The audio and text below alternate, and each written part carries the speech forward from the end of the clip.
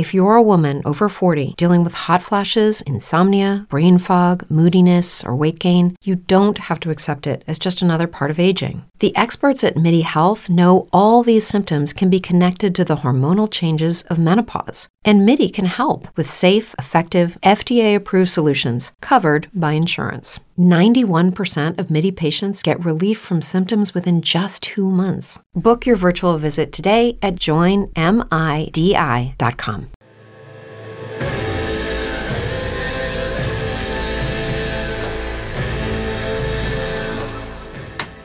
Hello, welcome to Survive the Jive. Today I have a very special guest, Dr. Edward Dutton, Adjunct Senior Lecturer in Anthropology at the University of Oulu in Finland, and the owner of the Jolly Heretic YouTube channel, which my wife and I enjoy watching. It has all kinds of interesting and amusing takes on cognitive ability and intelligence, the genetics of intelligence. You said that was a fair description of your channel? Yeah, I think that's fair enough. Yeah. I try to deal with intelligence, and I also just try and deal with controversial topics that we're not supposed to talk about. I find those attractive. So that's pretty much it. Yeah, and you do it in a very amusing and entertaining way as well. So I highly recommend everyone who doesn't know about the channel to subscribe to it after this stream. But today we're going to try and cover some ground which is across sort of the common ground that our two channels sort of cover, because Dr. Dutton, Ed, your original studies were, if I'm right in saying, were in religion. And obviously I have an interest in the history of religion. I studied paganism at university, and now I have become interested as a result to supplement my studies of history in population genetics and migrations. And I'm interested in how genetics can help us to understand the changes in religions that occurred in the late Neolithic and the Bronze Age in Europe, which were caused by what is now understood to be the Indo-European invasions from Eastern Europe into Western Europe. But can you tell us a bit about your expertise in religion, in the background to your understanding of genetics? Oh, well, yes. I started off studying when I was a PhD student, studying fundamentalism. So when I was at university in Durham, there was this group called the Christian Union, and they were extremely gung-ho with regard to religion. They were very countercultural. They were absolutely not what you'd expect. It really hit me like a lead bullet. They were so religious and so conservative, and you couldn't go into a nightclub in case the world ended while you were there, and then you couldn't look God in the face if you did that. And so I was fascinated by these people, and I was particularly fascinated by differences in it. So why was it that at some universities, i.e. the university I was at, and also at Oxford and other universities like that, the Christian Union were huge, i.e. the universities where people were probably highly intelligent, really. And then sort of polytechnics, former polytechnics, the Christian Union were very small, and I was not very fundamentalist either. So I was very interested in this. But the theories that I came up with and that we were kind of taught in the context of social science, they were question begging. They were things that just didn't make sense.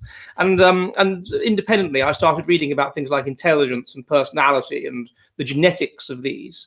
And then, of course, it started to kind of, what I was seeing at these universities started to make sense sort of more clearly. And so this then got me into intelligence in general, and the genetics of intelligence and the genetics of personality, and then simply the genetics of religion and the evolution of religion, and how it is that religion has been selected for. I mean, a lot of people don't realize that religiousness people become more stressed and they become religious, and it's a coping mechanism, and that's a widely understood pop psychology.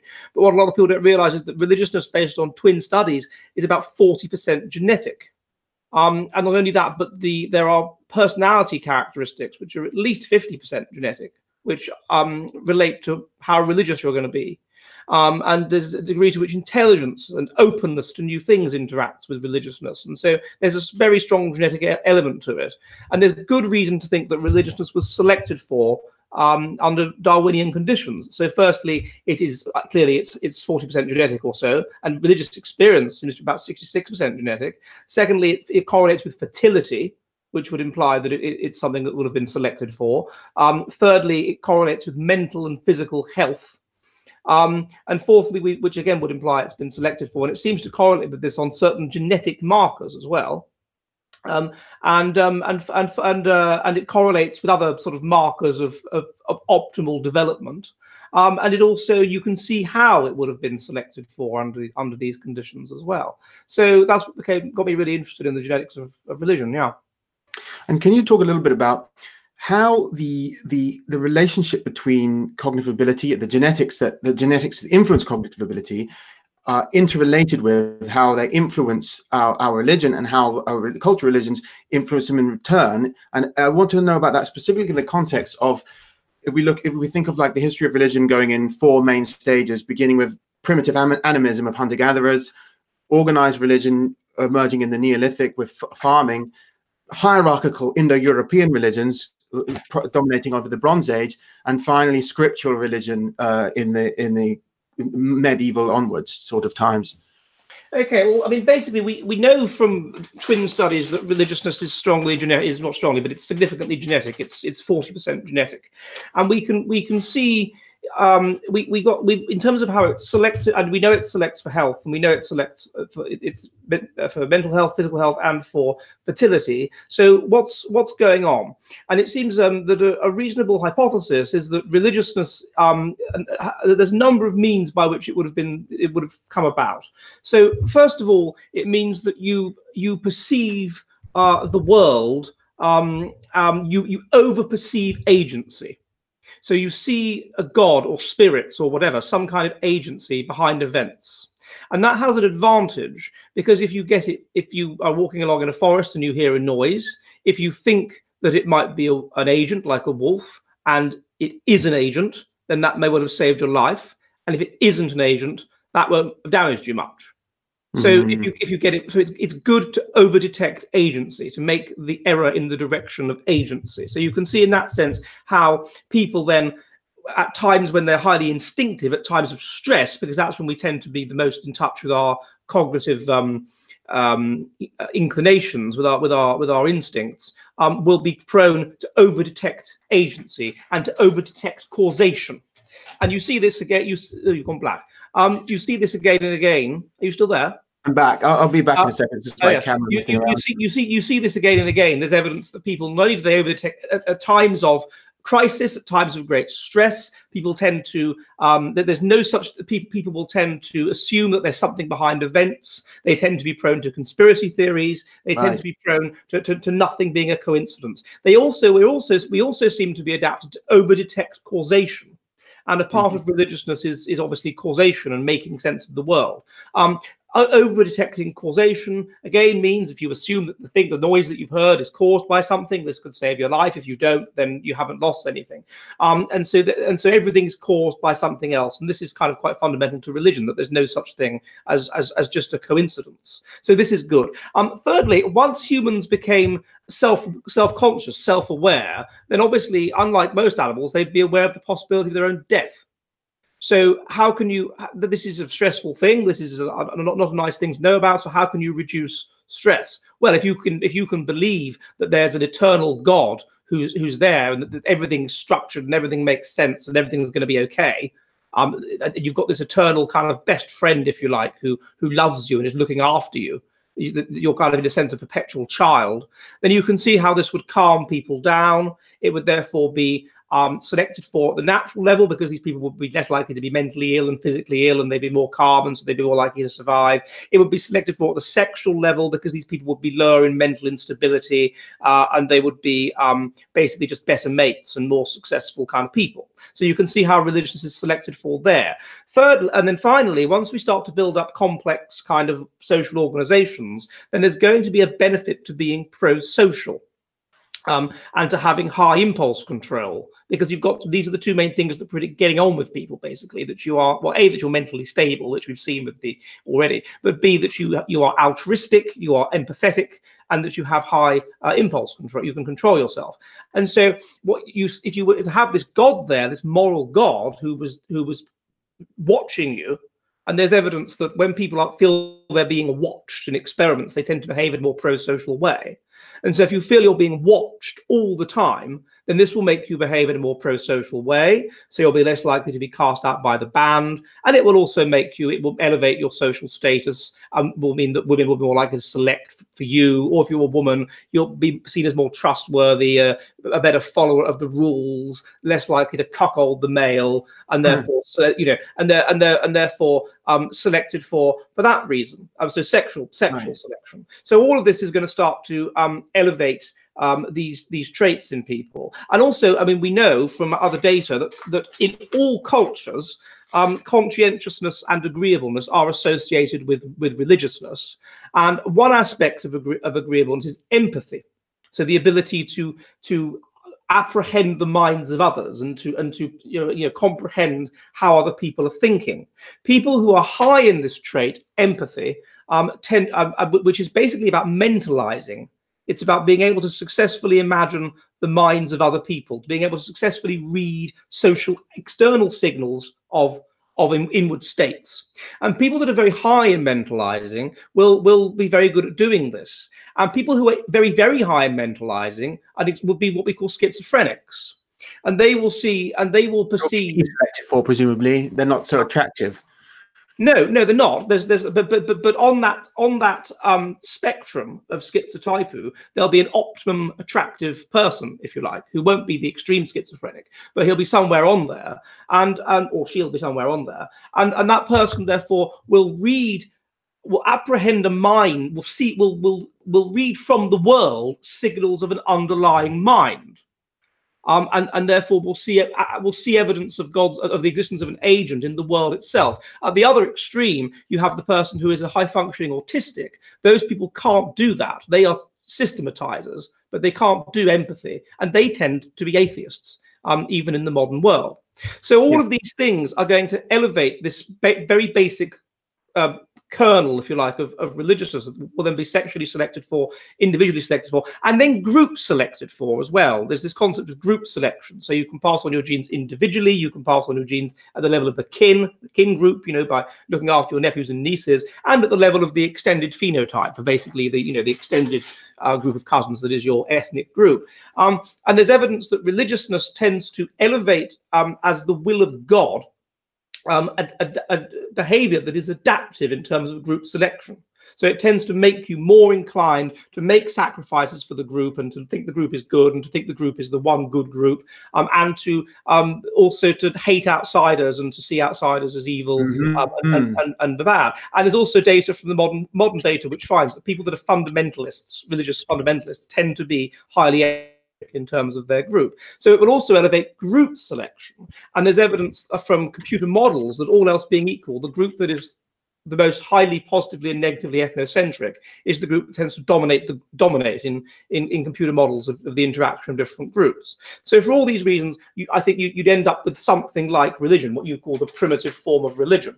Right. Now then, as society develops and you get more complex societies, and you farming and this kind of thing, then you're starting to interact with people who you don't know, with people who we don't coming in. With research by J. Philippe Rushton and people like this of genetic similarity theory, and we know that we're more inclined to cooperate with people who we're genetically related to, who we know we're related to. And so the more successful group will be able to build basically a larger polity, a larger group. Now, how can you do that? Well, one way of doing that is if the religious way of thinking starts to change, such that being related, being a kin, becomes less important, and being of the same religion becomes more important. There always has to be a balance. You can't be too low in ethnocentrism. If you're too low in ethnocentrism, then you don't pass on your genes. It's no good. But if you're too high in ethnocentrism, i.e. you're too inclined to repel outsiders, then you will remain this small group that doesn't trade, it can't pick up new ideas, its gene pool can't expand, you see? Yes. And so therefore there's going to be some kind of niche for a group that has basically reduced ethnocentrism. It can't go below an optimum, but reduced ethnocentrism, and elevated openness to new ideas, elevated genius, really, and more of a kind of class of people who the genius tends to be highly intelligent combined with moderately low agreeableness and moderately low conscientiousness. And this means that they can come up with new ideas and think outside the box, but they can also, new ideas always offend vested interests and they don't care about that. And so this is what I look at in my new book, Race Differences and Ethnocentrism. And so then you have this, as it were, this more genius inclined group, and they are better able to, they come up with brilliant inventions, they can beat other groups in war, they're better able to trade, they can take on new technology, they can expand, their gene pool gets bigger, geniuses come up by genetic chance, so you create more geniuses and they get bigger and bigger and bigger. Now, how do you hold a group like that together when these people are not particularly genetically similar? And the key thing that makes people want to cooperate is genetic similarity. Well, one way is through changing the nature of the gods. So if the gods become less about simply, quid pro quo, you scratch my back and I'll scratch yours, and more about these moral guardians. So if you genuinely believe in the god, the god says you have to be moral and behave in a moral way, and therefore belief in that god becomes an insurance policy. Even though I don't know you and I've never met you and you're not related to me more than distantly, I can trust you and cooperate with you because you believe in that God and I believe in that God. And we both believe that bad things may happen to us in the next life if we offend that God.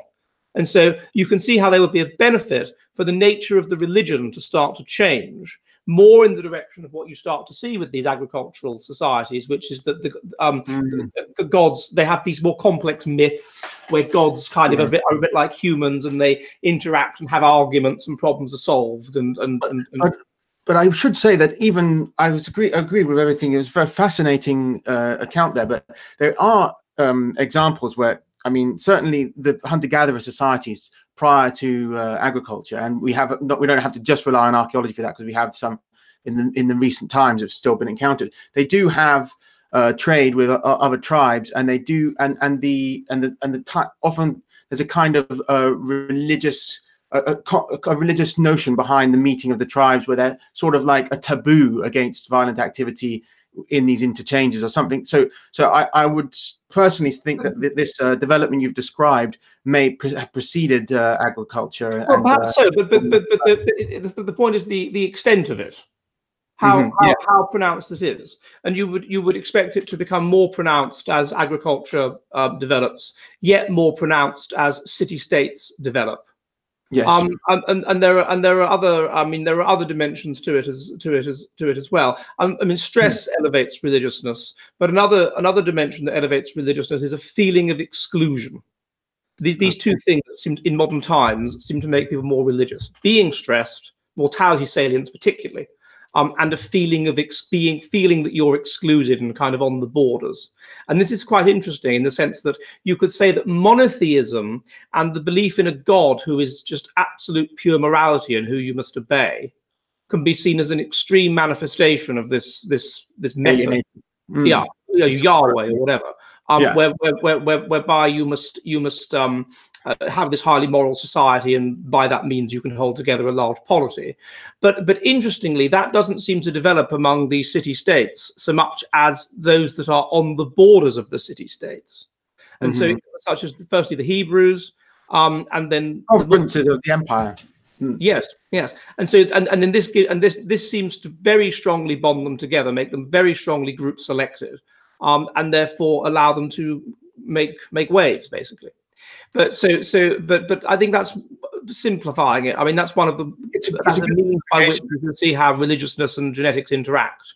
Yeah, excellent account, and I think that's a great introduction for everyone, and they can go into more detail on some of your videos. I believe you covered these themes before, but to apply them to a specific historical framework, what we can say to you, sort of saying that we've evolved even from an early stage to kind of we're predisposed to see the hand of God in nature, so to speak, and this with the development of agriculture in the Neolithic spreading across from the Middle East into the Near East and into Europe, we see a new population genetics showed a new genetic signal enters Europe, and what had formerly been all the Mesolithic hunter-gatherers, who were quite inbred and separate tribes, who had become somewhat genetically distinct from each other due to the fact that they weren't very numerous and they were quite isolated, and they would inbreed in their isolation. Suddenly, the introduction of this new a new genetic signal from Anatolia, it spreads across Europe, and they all the way from Sweden and Finland, all the way from Sweden down to Spain, the genetic diversity of Europe becomes far less. And for about 1,000 years, you have these Neolithic Europeans. The only major genetic diversity in Europe is caused by their mixing with the pre-existing Mesolithic European hunter-gatherers. So I think we can presume that they were also quite, I mean, only 1,000 years of dispersal, we can assume they were quite genetically and also culturally, linguistically, and perhaps religiously similar for all that period. Yet, and there's also evidence of extant trade routes between, in the Neolithic, for example, linking Britain and Spain all along the Atlantic coast. So there was obviously a great deal of a new level of trust and interconnectivity caused by whatever this Neolithic religion was, which built things like Stonehenge, for example. But during that time, we don't see a great deal of innovation beyond the introduction of farming, which they already had these people before in the Near East. They build megaliths, and that's a new thing in Europe. But is it? I mean, they probably might have. There was already megaliths in Turkey area, so perhaps they brought that technology in. And that technology, I mean, Stonehenge is certainly bigger than than earlier versions of stone circles. So maybe they got better at building bigger stone circles, but they didn't get very good at metallurgy. They didn't seem to domesticate any new animals like the cow and the sheep. These things were already domesticated in the Middle East before. So European farmers don't seem to have invented a great deal. Whereas when we move into the Indo-European times, we start to see a change in the number of inventions and the introduction of more complicated metallurgy. Now, what can we, with our limited knowledge about the DNA of these times and of the archaeology and the increased innovations, what can we infer about the cognitive abilities of these different populations? I mean, I said to you when we were discussing things beforehand, my area is very much more modern intelligence and modern religion. So I should stress to your viewers that I'm I'm kind of on the fly with these kinds of answers to some extent, and I kowtow to Survive the Jive's superior knowledge on these things. But what occurs to me is that if you look at a lot of the innovation in different parts of Europe, you see that one of the problems there's a theory in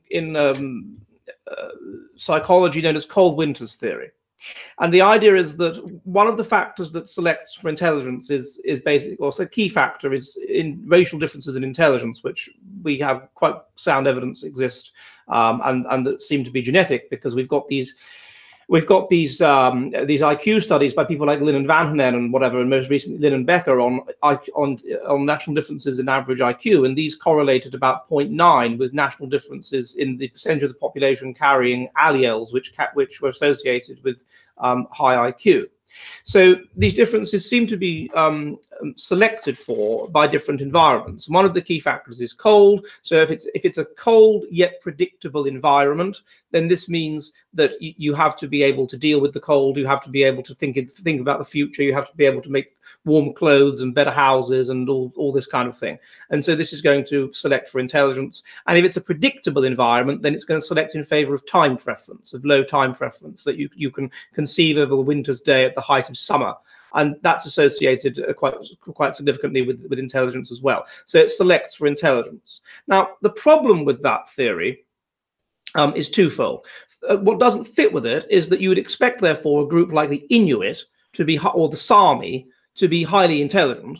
But certainly we don't have very good data on the Sami, but with the Inuit, the average IQ seems to be about 90. So what's going on there? Why aren't the Inuit peoples highly intelligent? And a second, this is a key problem. And in understanding this, it seems that one factor that's been proposed is agriculture. So once you introduce agriculture, then this will interfere. This will have a selection pressure on intelligence. It will very strongly select for people who have high time preference and can plan and can think of the future and all that kind of thing. And those that are part of the group that can't cope with that and remain hunter-gatherers and whatever. In that case, the Ice Age and our hunter-gatherer ancestors in Europe probably were not as intelligent as the Neolithic farmers who it's not just that. There's a second point. There's a second point to it. I don't think that's necessarily quite true. So, but first of all, it's certainly true that agriculture will elevate. There's some hypothesis anyway that agriculture would seem to elevate intelligence. It acts as selection pressure once it's introduced. But a second issue is simply that if you are in a very, very, very harsh environment, then you are only just surviving. Your gene pool will tend to be very small. This will mean, because if it deviates from the optimum, then you'll basically just die. This will mean that you will be less likely to throw up geniuses. Geniuses, remember, these outlier high IQ combined with basically moderately psychopathic personality. And this is a very unlikely combination. And if you're only just surviving, and it's the more internally cooperative groups that are more likely to survive, then geniuses, A, won't be likely to be thrown up, and B, will be a bad thing if they are thrown up, because the flip side of them will be high IQ or very low IQ criminals, basically. Right. And they will be so damaging to the society that you don't really want to have those. So there'll be reasons for not having genius, or for strongly suppressing people who are a bit deviant, really, who are a bit the genius type, the kind of high-functioning autistic, basically, for strongly suppressing and killing people like that when they manifest themselves. You've got, and it will be more difficult to develop a class of people who aren't just surviving and can afford to experiment with things. And it will be dangerous indeed to experiment with things. It would basically be a dangerous thing to do. When you're strongly adapted to the ecology, no good experimenting with things. And so you'd expect very high selection for conscientiousness, very high selection for agreeableness, which would mean not much room for the personality traits associated with intelligence, and a very narrow gene pool, thus not much room for outlier high IQ. So they could have quite high IQ, but for a combination of genetic and environmental reasons, they wouldn't necessarily innovate that much. And okay. I think that's what you see. I've done a paper with this with my Japanese colleague, Kenya Kura. And we're fascinated by why it is that the Northeast Asians, despite having an average IQ of 105, which is a third of a standard deviation higher than the average European or Western European IQ, have, in terms of their per capita innovation, it's really not very good. It's almost all, even though they seem to be cleverer than us, than Europeans, the per capita, they don't seem to come up with original ideas. And Ken's theory, which myself and my colleague Jan Tenisian has also developed, is what I just said, that they are evolved for this cold yet stable ecology, and it selects strongly in favor of social anxiety, so that everyone can get on, which means that the group is more likely to survive, and therefore against genius. It selects against basically curiosity. It selects against intellectual curiosity. And therefore against wanting to try new things. It selects against curiosity. But once the people like this come in contact with people who are from further south and who have innovated something that they haven't, then they may well be at least as intelligent as them, if not more intelligent than them, and they will be able to then run with it and develop further things. And moreover, once they get hold of some technology that's been developed in a less harsh climate, because their climate is harsher, then once they've got it, let's say agriculture, there will be very strong selection in their ecology, more so than in the more southern ecologies, for intelligence and for these personality traits that predict socioeconomic status. And therefore, they may well take off and overtake those who came up with the original idea, such as agriculture. And that may well be what happened in the case of Europe. So the introduction of agriculture is like a spark that can ignite the fuel that must have developed in the course of environmental pressure from a cold environment for hunter-gatherers. If I can use that. Yes, that's a reasonable metaphor, I think. Yes. Okay. Well, I was interested in what you were saying earlier about the evolution of or the traits associated with religion and inheritable behaviors for hating outsider groups and for in-group selection and things, because we don't know very much about, we don't know anything about the Neolithic religion really, except that they had some concern with this firmament and with the movement of the planets and the sun and whatever. But we know a fair bit about Indo-European religion, and it does seem, and also, to be honest, according to the expert on religion, Mircea Eliade, many religions, not just Indo-European, but it's a thing, that a trait where there is the gods kind of like on our side, that's your side, whatever your tribe is, and they and when you have a victory over another tribe, that is the same as when the gods have a victory over their enemies, and vice versa. So the conflict of the gods with their enemies, whether they be the giants or titans or whatever god, and Indo-European gods normally do have an enemy race of equivalent divine beings who are not who are hostile to the gods, and this is seen as like a reflection of earthly conflict with rival peoples and conflict for resources. But we see that, well, after the replacement of paganism with monotheistic scriptural religions, we see maybe that is replaced by, instead of a tribal aspect to it, rather an ideological one. Would you say that's fair? Where the ideological, like that, you, rather than sharing a genetic history, you start to share an ideological framework of a belief system. Yes, I mean, to some extent. I mean, yes, but I mean, what was that? The two very, very small people in Gulliver's Travels, and they fight over which side of an egg you should. Yeah, the Little Enders and the Big Enders, is it? I think. Yeah, the Big Enders, the Lilliputians, and there's this war, and you of course you start to find, and you see this in the early church as well. You see the most vicious wars and massacres over a diphthong, over homoousios or homoousios. And so, it strikes me that these little things become important, very possibly because they are genetic markers. They are, well, two things. First of all, they are markers of whether you are in group or out group. So this is important. So they are markers of your, what was it? The Tertullian said, "I believe it because it's absurd." And so the idea is that you indicate the degree to which you are prepared to be loyal to the group by basically submitting your intellectual faculties, by saying, "I believe in the Trinity," or whatever it happens to be. It doesn't matter. It doesn't matter that it might not make any logical sense. The point is that you have to believe it. And by there are some parallels we could make with the secular beliefs of. Well, yes, but let's not get demonetized this evening. There are certain. And so you submit to the group, and you say you believe it, and so this means that you're accepted. If you don't do that, then you are a traitor to the group. You're a free rider, and people particularly hate those. And we're evolved to hate those. You're a collaborator with another group who's operating the same process. And it's the research by J. Philippe Rushton has shown that even based on political differences, on differences of quite minor things, there often can be a genetic element to it. So there is a degree to which people, friends, for example, people that are friends, tend to be more genetically similar than could possibly be the case by chance. They looked at voting preferences in the USA, and they found that there's a strong genetic element to which political party you're inclined to vote for. This sort of thing.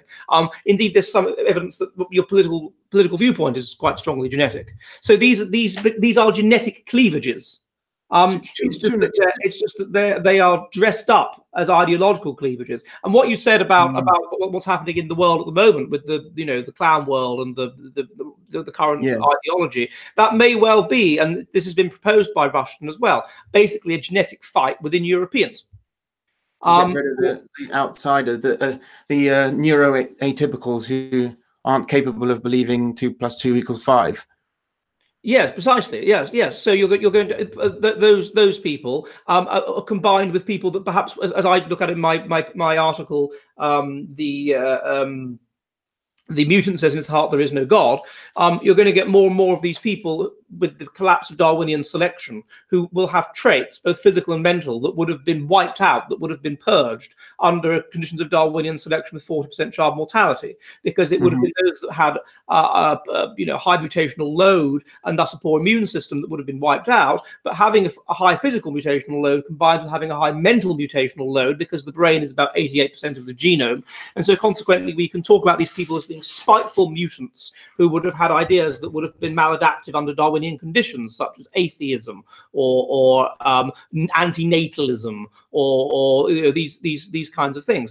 And you'd expect those people to be operating in their genetic interests with their genetic death wish, and so they would be fighting against the religious people who would have survived, probably the fundamentalist Christians who probably would be alive under Darwinian conditions, a lot of them, and also the neuroatypicals who just can't help themselves but question nonsense when they're confronted with it.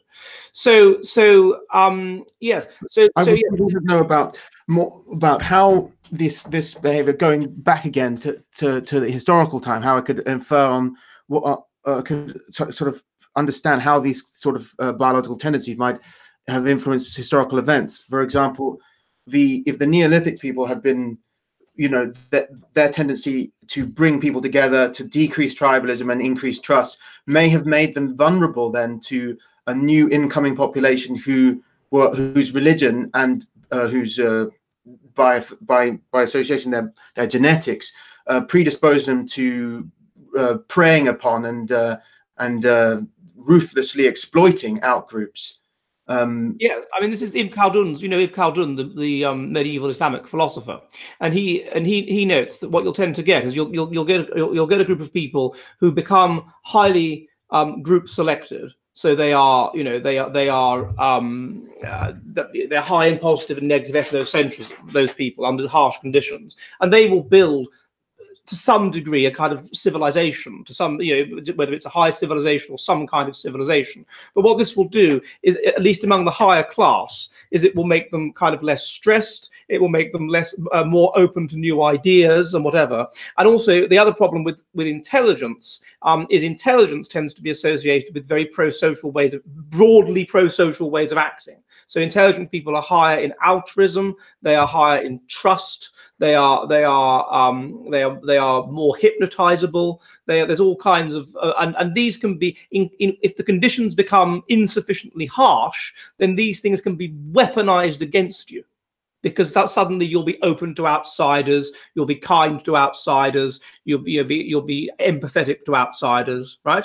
And so, right. And so it's perfectly conceivable then that you might get a group that would come along that is very, very, very high in ethnocentrism, and if they and have been in very, very harsh conditions indeed, and if they are confronted with a group that is in more relaxed conditions and therefore more prone to be kind, basically, and whatever, then they could destroy them. So I guess that we could say that if the Neolithic were who were that stage of trust, and then they were therefore vulnerable to the Indo-European invaders, and similarly now with the replacement of paganism with Christianity, we've had a slow process after a sort of ideological differences within Christianity, and whether those were motivated by genetics or not have been somewhat ironed out. We now have a generally high trust society equivalent to what we had, what was in Europe in the Neolithic, perhaps, and now ripe once again for exploitation. Well, yes, indeed. I mean, that's what I look at in my book, Race Differences and Ethnocentrism. I say that we've developed this very high level of intelligence, and we've developed this system of being low in ethnocentrism but high, which has meant that we've got this relatively large gene pool, high intelligence, and quite high conscientiousness and agreeableness, so we can create a functioning civilization. This allows us to throw up these geniuses and expand, and throw up more geniuses and expand, and destroy other countries and create an empire. And it's all fine under Darwinian or reasonably good Darwinian conditions, because our ethnocentrism doesn't fall below a certain level, because we are under a certain level of stress, under a certain level of mortality salience. And this means, because we're stressed, we're more likely to be religious, and religiousness elevates ethnocentrism. And secondly, we're just more likely to be instinctive, and instinctive. If you're instinctive, you're more likely to A, be religious, and B, be ethnocentric. But once our level of luxury is so high, once our level of stress and mortality status are so low, then religiousness collapses, our feelings of ethnocentrism collapse. And because we don't, there's no Darwinian selection, there's no child mortality anymore. We have what my colleague calls these spiteful mutants who advocate these maladaptive ideas. And the more hypnotizable, the more open-minded of people in the society will adopt those ideas and will elevate status by doing so. And this will further undermine the structures such as religion that are adaptive. And then once that happens, then your intelligence, i.e. high altruism and high openness and high trust and all this can be weaponized against you. And so to permit what's happening at the moment, as I argue in my book, is a bit like letting people who've been under conditions of Darwinian selection for longer, i.e. those from the Middle East, and thus who are highly adaptive to come into European societies. I mean, you can see what's going on. It's like letting wild animals into a zoo, basically. And so, yeah. But you say religion is an adaptive evolutionary strategy in a way, and the and it correlates with intelligence and with ethnocentrism. Did you say? Yes. But could you also concede that it might be possible that certain religion, well, in fact, the universal religions could have contributed to the tendency of reducing ethnocentrism among certain populations, being that Christianity introduces the notion of the global brotherhood of man, we're all descended from Adam, and things like that hadn't previously existed? I'm not sure about that because I think that what you tend to get with these with the religions that survive up to the point of the Industrial Revolution, and thus the intensity of Darwinian selection rapidly decreasing, it's simply what has survived is those religions which have been adaptive. The religions that haven't been adaptive, and the religions and the variants of the religions that haven't been adaptive, such as the Shakers, where they said you shouldn't have children or whatever, those religions have died out. Right. And people have, you've got this massive corpus of information. You've got all these, I mean, if you think about even in the early church, before they made the Bible, there were all these different biblical books that the people in charge either decided should be kept in or should be removed. And they would have had their motivations for doing that. Probably to some degree evolutionary motivations to some extent, or personal motivations or whatever.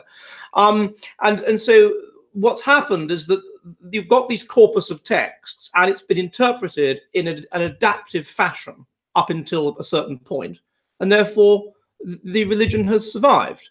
So, I mean, you can say that they have this universal brotherhood of man stuff in Christianity, and of course they do. But the way in which it's been interpreted by the people that have been running the show has been such that it's been adaptive. They've managed to manipulate it in such a way as to make it adaptive. It strikes me you could probably, and people I'm sure are doing this, interpret Hinduism, which is an ethnic religion, in an adaptive brotherhood of man kind of way. Yeah, it has been interpreted that way. If you wanted to perform sufficient theological gymnastics, you could say, oh well, there's a day of the year in which if you're a female, you can put a bit of wool around your friend's hand who's a male, and this makes him your brother, and then he's a Hindu, and then that's it, he's one of us. You know, you could play up these kinds of. There's a balance in all of these different religions, but you might argue, as Alan de Benoit argues, Alan de Benoit, the French philosopher, between an archetypal monotheism and an archetypal sort of polytheism. And you could say an archetypal universalism and an archetypal particularism. And in most of European history, precisely the reason why, or not precisely, but one of the reasons why Europe has managed to ascend is because its interpretation of Christianity got the balance right between particularism and universalism, such that it wasn't too particular that it was inward looking and closed and cut itself off and didn't do anything, but it wasn't too universal that it balkanized and was swamped by outsiders. So I'm not. I mean, you may be right that it introduces these notions, but I wonder if perhaps you could see that in. I mean, Buddhism can be regarded as quite a universal religion, but in the way in the way that it's currently presented in the countries that are Buddhist, particularly Sri Lanka, it's presented as basically a highly ethnocentric kind of a religion. But that is, you're absolutely right. But that isn't so much of a theological development as a necessity to certain political realities in Sri Lanka, and ethnic conflicts that happen to also have religious divides. But I thought, as I said, as you pointed out, often these what are outwardly religious conflicts are in fact genetic conflicts. And I think the Tamil Sinhalese conflict is not really about theology. No, it's not. No, for sure it's not. But it's a way, as we discussed earlier, if once you make it a theological conflict, then you give people more of a reason to act adaptively, because suddenly it's not just you should lay down your life for your country, it's the gods or God or whatever is saying you should do that. And there is clearly a God. And so your whole struggle becomes of eternal significance. So that's why I think that's relevant. But I think you may be right. It's a universalist religion. Islam is a universalist religion. But what about conversions within every society? I mean, we weren't always Christian ourselves, and within every society, there are always the minority of people who convert. Do you think? Can we typify those in a genetic sense? Are they all maladaptive mutants, or are some of them a positive influence on society? Well, when you say maladaptive mutants, I think it's important to stress that what I mean by that, or what Michael Woodley means by that, is something that's manifested in conditions of weakened Darwinian selection. Right. So in conditions of weakened Darwinian selection, of course, there is less purging of mutation. Right. So therefore, there are more mutants, and mutation will almost always, not always, because there can be adaptive mutations, but will almost always be maladaptive. Under conditions of harsh Darwinian selection, you would expect there to be, it's not so much that everybody is in a certain way, but that there is an optimum balance between different kinds of people. And the society has to get that right.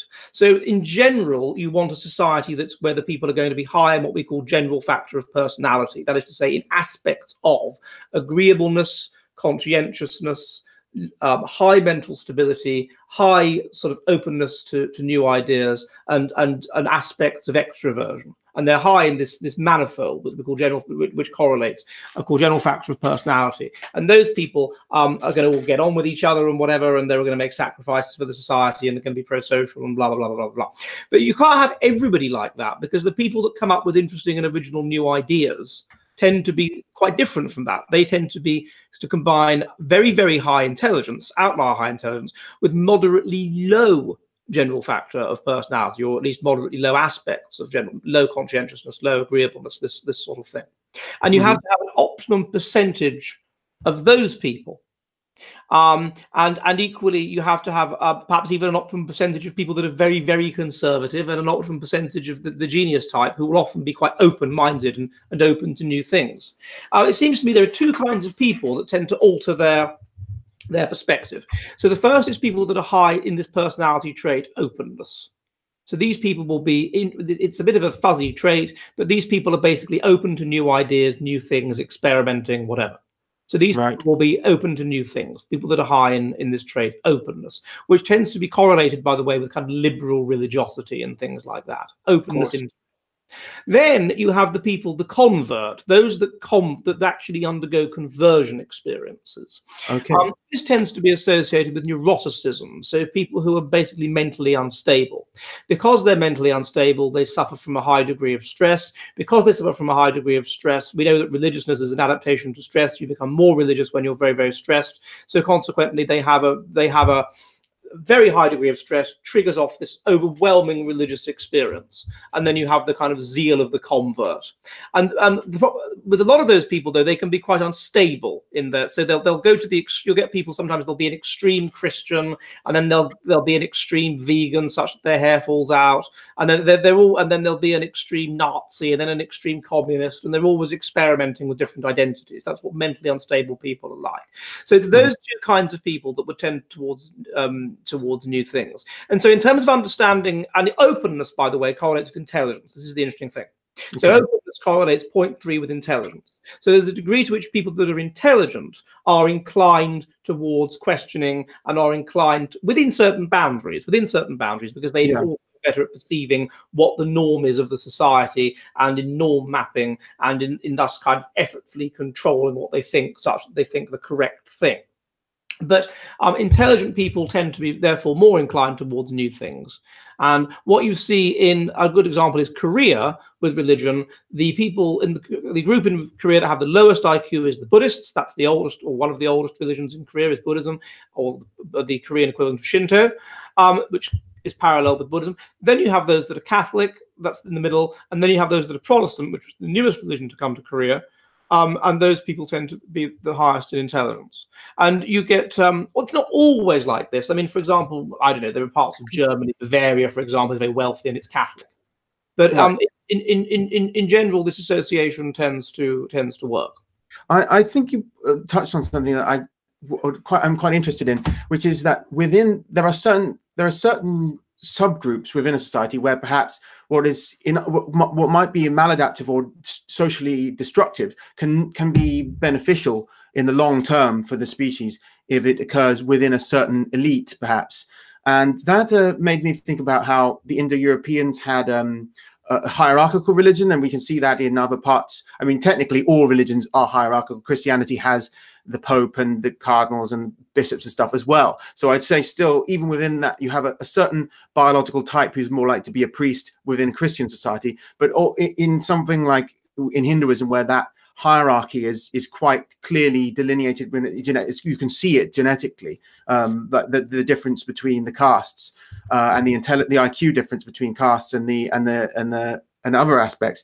So would you say that this is adaptive? This has been an evolutionary adaptation as well, where we have certain behaviors and traits and like tendencies to openness, which are destructive if too widely spread, but can be beneficial within a certain context. Yes, I mean, that's consistent with what I was saying about genius. If everybody in a society was a Sheldon Cooper type and was a genius, then nobody would breed and nobody would have babies and nobody would get on with each other and the society would just collapse. So what's beneficial is, to a certain degree, having, as you say, different castes of people that are of different types. And it would be having the optimum balance between those different types that would be the most beneficial to the survival of the group. In much the same way that if you have a beehive and that beehive has, I don't know, too many workers and not enough queens and too many drones and not enough members of the feeder caste or whatever, then it's maladaptive. The important thing is to, in your particular evolutionary context, is to have this optimum balance between different kinds of people. An obvious example is with the shaman figure. So right. in very primitive societies, you tend to have this shaman figure. From what we know of the shaman, he tends to be in some ways quite similar to a genius. He tends to be sort of a bit this unusual, unworldly, peculiar figure, often asexual or homosexual or something like that. Which is, I did actually a paper on this called the gay shaman theory, where we looked into why is it that, what's going on? Why is it that even in primitive societies, the religious figures tend to be, if not gay, then at the very least effeminate. Well, transsexualism is associated with shamanism in many cultures, yes, I believe. Yes, what's going on? And we find that more than transsexualism, because that's a modern thing. Transvestism, I should say. Transvestism, yes. There's Native American culture, for example, where they dress as, I forget which one it is, where they traditionally dressed as females and would even smear themselves in blood to make it look like they were menstruating. The shamans do this. The olive something or other. But anyway, yes, and so this is the religious people. The argument is that with homosexuality is that what a homosexual is a highly feminized male. Women are more religious than men, probably in part because they're higher in agreeableness and higher in conscientiousness. So homosexuals are therefore more religious than heterosexual men, and so homosexuals will be inclined towards a religious life, particularly in a society where homosexual activity is taboo or unthinkable or limited only to something which teenagers do during their rite of passage, or unacceptable among adults, or whatever it happens to be.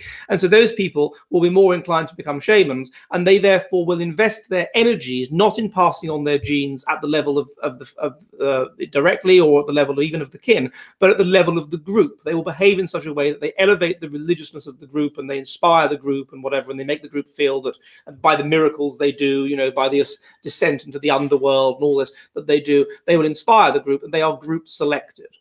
And so it follows that there would therefore be other groups, other castes, such as a particularly noblesse oblige aristocracy, for example, that would be group selected as well. And it could be argued that one of the, I mean, we talked earlier about the Islam and the rise of Islam and what it's doing to Europe.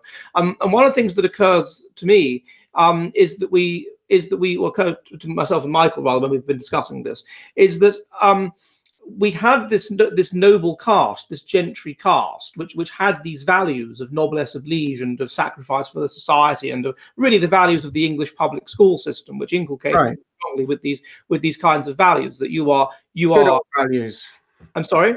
Good old values. Good old values, yes, but those weren't the values necessarily of everybody, but they were the values of those people. And so those people were really potentially decadent. They were quite wealthy. They never wanted. I look at this in my book, Churchill's Headmaster, The Sadist Nearly Saved the British Empire. And I look at Herbert Snape Kinnersley and the prep school and public school system. And so they were basically put in a situation where positive and negative ethnocentrism was strongly elevated, as were a sense of drive and a sense of submission and a sense of that everything you do is for the society. This was elevating, I suspect, something that was genetically perhaps already there with this caste. It was just taking it even further. Now, with World War I, this caste is decimated. The officers, a lot of the officers lost, you mean? Because 8% of the troops were killed, but it was 16% of the officers. And if you'd been to public school, then you'd normally been to officer training corps as well, and so consequently you were given a commission straight away. And not only that, but bravery and gallantry and things like that. Yeah, it's encouraged. Killed. Yeah. And so it decimates this class, and this particular class. And it may, even when I was a child in the 80s, you still had people of this class kind of running the country, people like William Whitelaw or Lord Carrington or whatever that were in the cabinet. A warrior elite, which I see as rather an extension of the old Indo-European. A warrior elite, but now that warrior elite has pretty much gone. Replaced by a different kind of an elite. Replaced by an elite that is self-serving and an elite that is based around sort of the middle class values, really, the striving values of questioning. Mercantile values. Mercantile values, precisely, of the mercantile values. And we know that from Wills, there's a very interesting book by a guy called Gregory Clark, called the Farewell to Arms, and he looks at a sample of about 2,000 wills in Suffolk and Essex, but in the 1500s and 1600s, and he shows that there's a correlation if you divide between the richer 50% of the testators and the poorer 50% of testators. The richer 50% have an advantage of 40% fertility over the poorer 50%, and intelligence correlates with wealth at about 0.3. So it was the survival of the richest. We were selecting for wealth and thus for intelligence, and thus getting more intelligent. Yes. But it was at the same time that was happening, we know from another book that this is again an idea of my colleagues, another book which Clark did called The Sun Also Rises, that those with Norman names, i.e. the ones that were descended in the male, like the gentry that were descended in the male line from these Normans, had lower fertility than those with what we call middle class names like, you know, Cooper and whatever, these strivers. Yes. And so the power of these Normans, of these gentry, was being gradually displaced by, as you say, the mercantile values. So when we get to a point now where mercantile values are everything, yes. It's like America, and there's very little influence now from these warrior values. Perhaps we could I could trying to say that would be a reflection of a cultural adaptation to the times, just as I think that perhaps Indo-European culture was very successful at that time, because having a society based on a warrior elite was very advantageous genetically for a people at that time. Right now, it is as advantageous to have for or at least for elites to be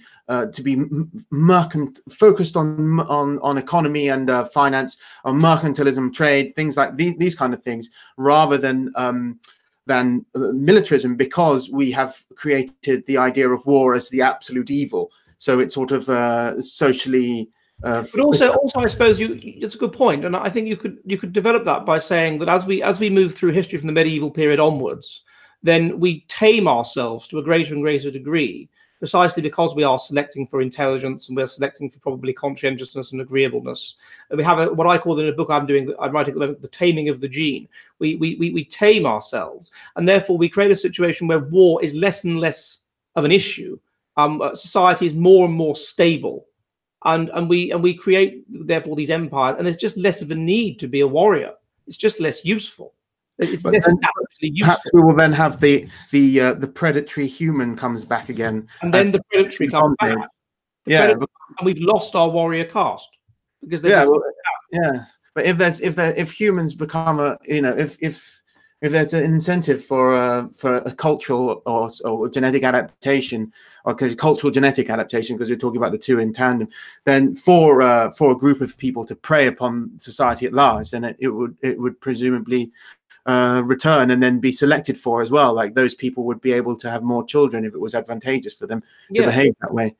And it also, I suppose, as well, you could argue that to the extent that socioeconomic status is genetic, and according to Clark's research, it seems that across a number of generations, socioeconomic status seems to be about 70% heritable. So to the extent that we are dealing with castes, and there's some indication of that we are, you would think that Darwinian selection would have slackened first among the higher castes, among the higher class, and so they would have stopped being subject to Darwinian selection the least recently, and those that are the working class or descendants of them would have stopped being subject to Darwinian selection the most recently. And so you would expect more of these adaptive values to be maintained, such as ethnocentrism and whatever, among that class, which is among the working class, what we find. Which is why they vote for Brexit, presumably. Indeed. Well, this has been a really fascinating talk. Before we wrap things up, I suppose you need to leave soon. I have a couple of super chats to go through, not very many. No questions, just one person says, "Hail Dutton, hail England." His name is Lou Duver. And a lady called Assunta Madoni says, "Hi from Arizona." Thank you to both of them for their contributions. Perhaps you'd like an opportunity to plug any books that you're selling at the moment. All right then. So there's the ones that we've talked of today. So there's At Our Wits' End: Why We're Becoming Less Intelligent and What It Means for the Future, which I've written with my colleague Michael Woodley of Mani, and that looks at why we became. It starts in the Dark Ages, so I don't go back to really early stuff, but it looks at why we became more intelligent, and then what happened to make us become less intelligent, because we seem to have dropped about 15 IQ points between about 1880 and the year 2000. So this is pretty serious stuff. There's a book I have a copy of with me called How to Judge People by What They Look Like, which is on physiognomy. And so it looks at issues, basically. I mean, that was something I was going to go into if you'd wanted me to, which was, that there's a weak correlation between having blonde hair, blue eyes, and IQ. Yeah, there is. These Indo-European traits. There you go. These kinds of issues. Another book called The Silent Rape Epidemic: How the Finns Were Groomed to Love Their Abusers, which looks at precisely what we were talking about, this predatory thing, the rise of certain traits and the fall of others in civilizations and the consequences of that. There's Race Differences in Ethnocentrism, which again looks at much of what we've been talking about this evening. And finally, Churchill's Headmaster, The Sadist the British Empire, which looks at this decline in the gentry and the nobility and so on, that again we were talking about in the discussion. So yeah, those are my books, and you can find me on the Jolly Heretic, and do come along. You'll be more than welcome. Yes, do subscribe to his channel. It's great fun, and I'd like to thank you one more time, Ed, for joining me on Survivor Jive today. It's been really interesting. I think there's a lot more we could have talked about, so perhaps we should pick this up again at another time and have a second conversation. Right ho. I look forward to it. Goodbye, everyone, and goodbye, Ed. Goodbye.